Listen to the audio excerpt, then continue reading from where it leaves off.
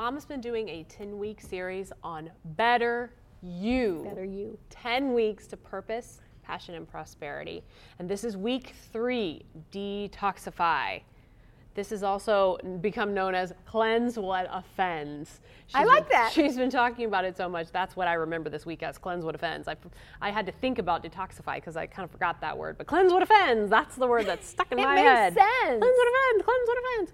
So she's had the program on Make Your Day Count where she's talked about the main body of this message. So if you've missed that, you might want to run back to that and then come back here because this is just kind of little snippets and extras and even more detail than the program she's talked about. You can find it on your local cable provider, or you can always go to oralroberts.com and check out week 3, which is technically Detoxify, but Cleanse What Offends. That's what's going to stick in your mind. It is, I promise. So many times.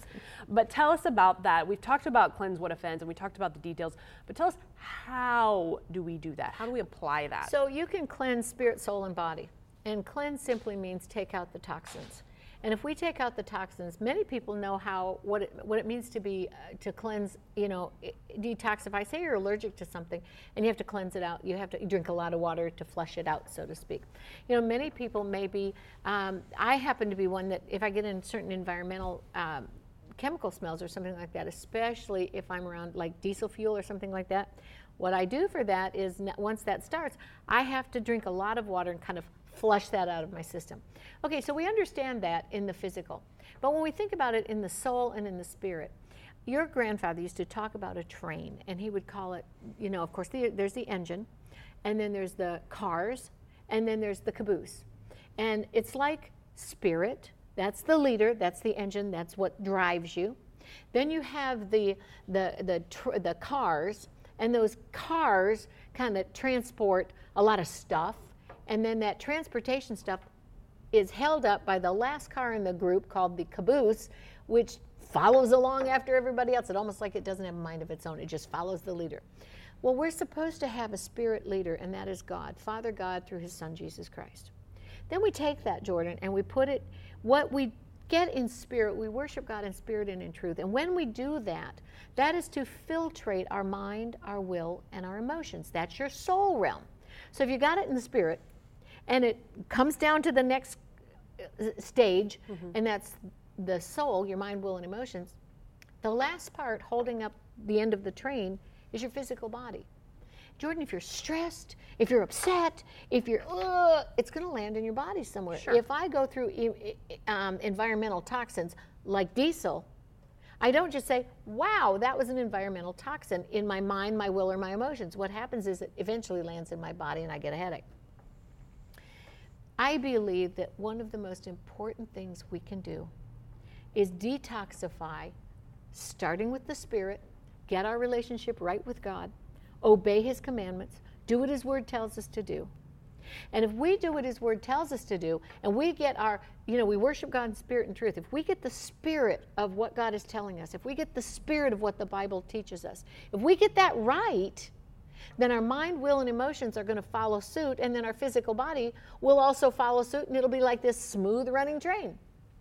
But if you get out of whack spiritually, it will affect you in your soul realm, and your body will carry it out. And to me, one of the most overlooked offenders that messes with our relationship with God and absolutely messes with our mind, our will, and our emotions, and can possibly land in the body, and I have a little science to prove that, is bitterness. When we get into bitterness, unforgiveness, it doesn't mean that you release the person and say, oh, what you did is peachy. I was trying to forgive somebody and honestly I just couldn't get there. And the Lord said what they did was despicable. That's the word the Lord used. But he said, you have to release them. I'll handle the act if you'll take care of releasing them. I had a hard time doing that. How do you do that? And the Lord took me to one scripture, real simple. He took me to Philippians 4:13. I can do all things, not in my own strength, not even with my own will, and not because I want to, but I can do all things through Christ, who gives me the strength to do it. And that's the truth for so many things that we are not capable of doing ourselves. And even some of the other things to cleanse are things that may not be possible physically for you in this moment. And forgiveness sometimes takes a while. It's a rough one. It's a process. Sometimes it is instantaneous, and that's great. But I know that there have been certain instances, at least for me, that as much as I want to, and I desperately do want to forgive them, if only so that I can release it, sometimes you just can't get over it that fast. But it's something that you have to do, and with the supernatural strength that we are given, we can do that, even when physically sometimes it's a pain. I heard a lady say something to me the other day, and I'm telling you, like, you know, the Bible says your spirit man will bear witness with it. It's like my spirit man leaped. She said, you know, when you fast, you feel like you're losing something. You take something away in a fast, which was correct. And she said, but when you remove something in a fast, you're supposed to replace it, like with spiritual things, like hearing from God and getting closer to God. Right. I thought that made sense. She said, listen, when it comes to something like bitterness, it's not that easy. Yeah. So she said, instead of fasting, she said, I call it tithing. I said, what are you talking about? She said, I'm tithing it. I'm giving it to God. Mm-hmm. She said, you give God your 10%. You give God your prayers. You give God your offerings. Why don't you give God your bitterness? And say, God, I give this to you. Because when you tithe, your brain and scriptural tells you that you're to have something in return. Give, and it shall be given unto you. Mm-hmm. If I give God my bitterness, and I release it and say, I trust you enough that as I release this from me and act as though the act never happened, and release the person, I believe he'll give back to me. And what will he give me? Oh, things like love, peace, joy, freedom. I don't know. Oh, I don't know, something better than being bitter. Yeah, that's the truth. Get out of the bitter barn and go play in the hay. Yeah, exactly. I mean, it's like, You ridiculous. can sit there and you can whine and gripe about it, even if it's just. And that's sometimes the hardest part, I think, at least for me to get over sometimes, is that my bitterness might actually be justified.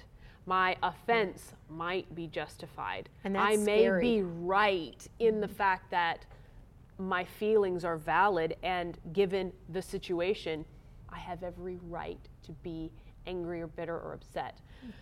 But who is that helping? Yeah. It's not helping me. I mean, does that make the act go away just because I'm bitter about it? Well, no. Does it make the other person feel bad? They probably don't even know I'm upset about it half the time. They may never feel bad about it. Even if they know about it, they still may not feel bad about it. So who's it helping? It's helping no one.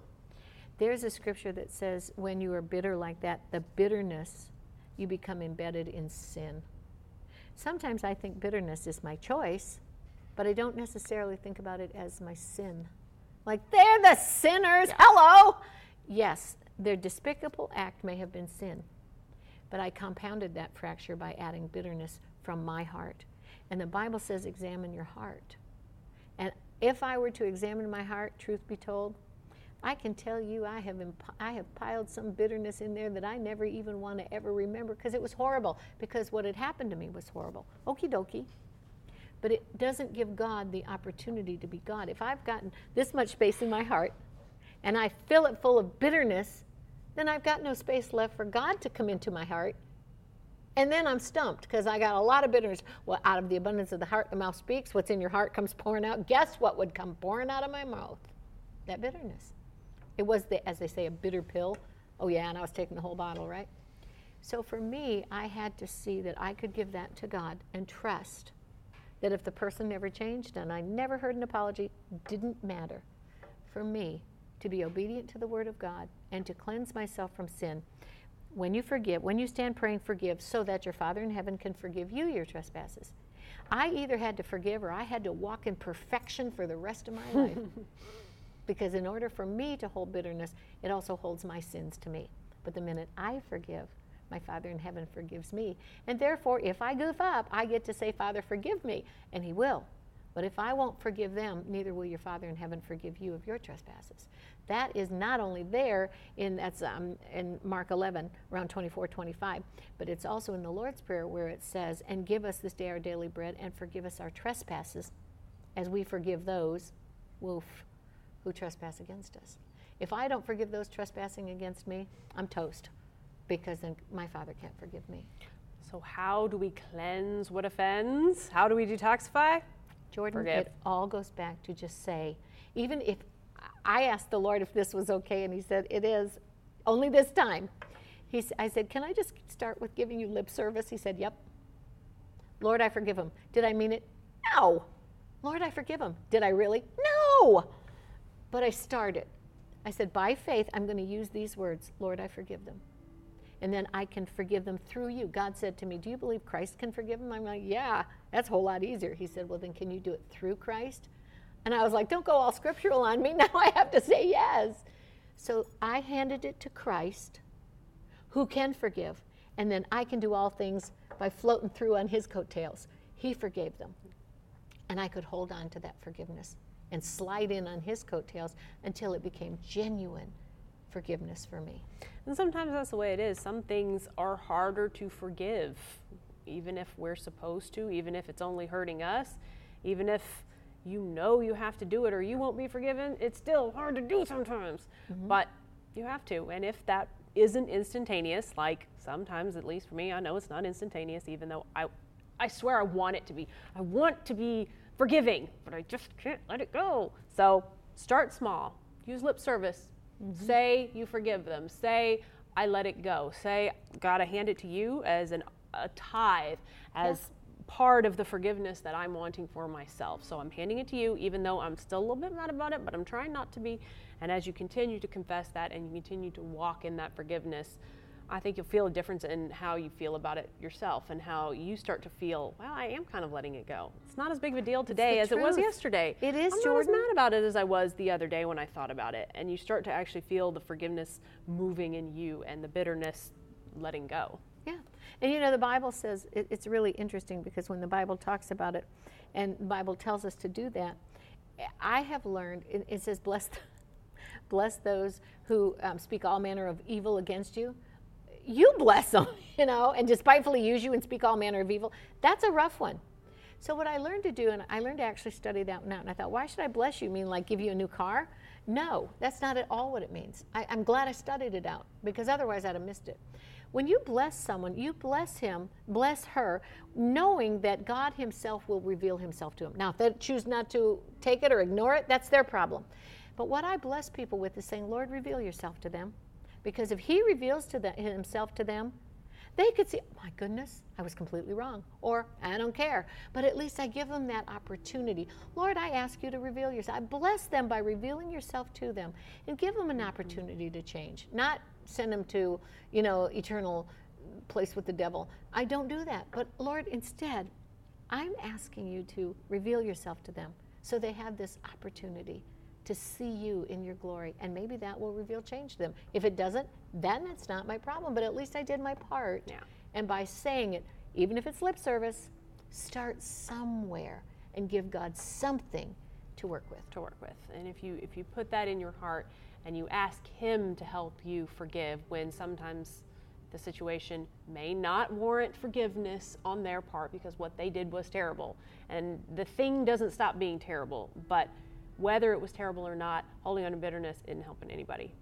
It's like drinking poison and expecting the other guy to die. Yeah, that's insanity. That's stupid.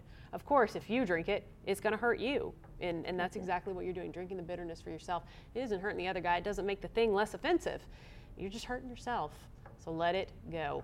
That's the bottom line. You got to let it go. Cleanse what offends, Jordan. What offends. Cleanse what offends. Let it go. Thanks You're for going to tuning remember in. that forever. I know, it's stuck in my head. I think about it sometimes when I'm like, what am I thinking of? Cleanse what offends. Mom, dang it. It's going to be stuck in your head too. Cleanse what offends. Let it go. Thank you for tuning in today. After this, you're going to have to forgive us for getting the cleanse what offends stuck in your head, and I'm going to have to forgive her for doing it to me. I'm proud.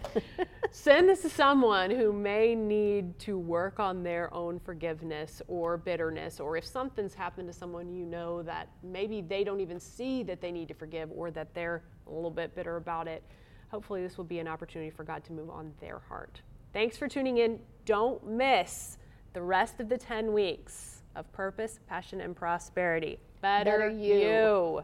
So tune in to Make Your Day Count to watch those, or you can always check them out at oralroberts.com. See you next time. Thank you for listening to our podcast. It's not too late to start Lindsay's series.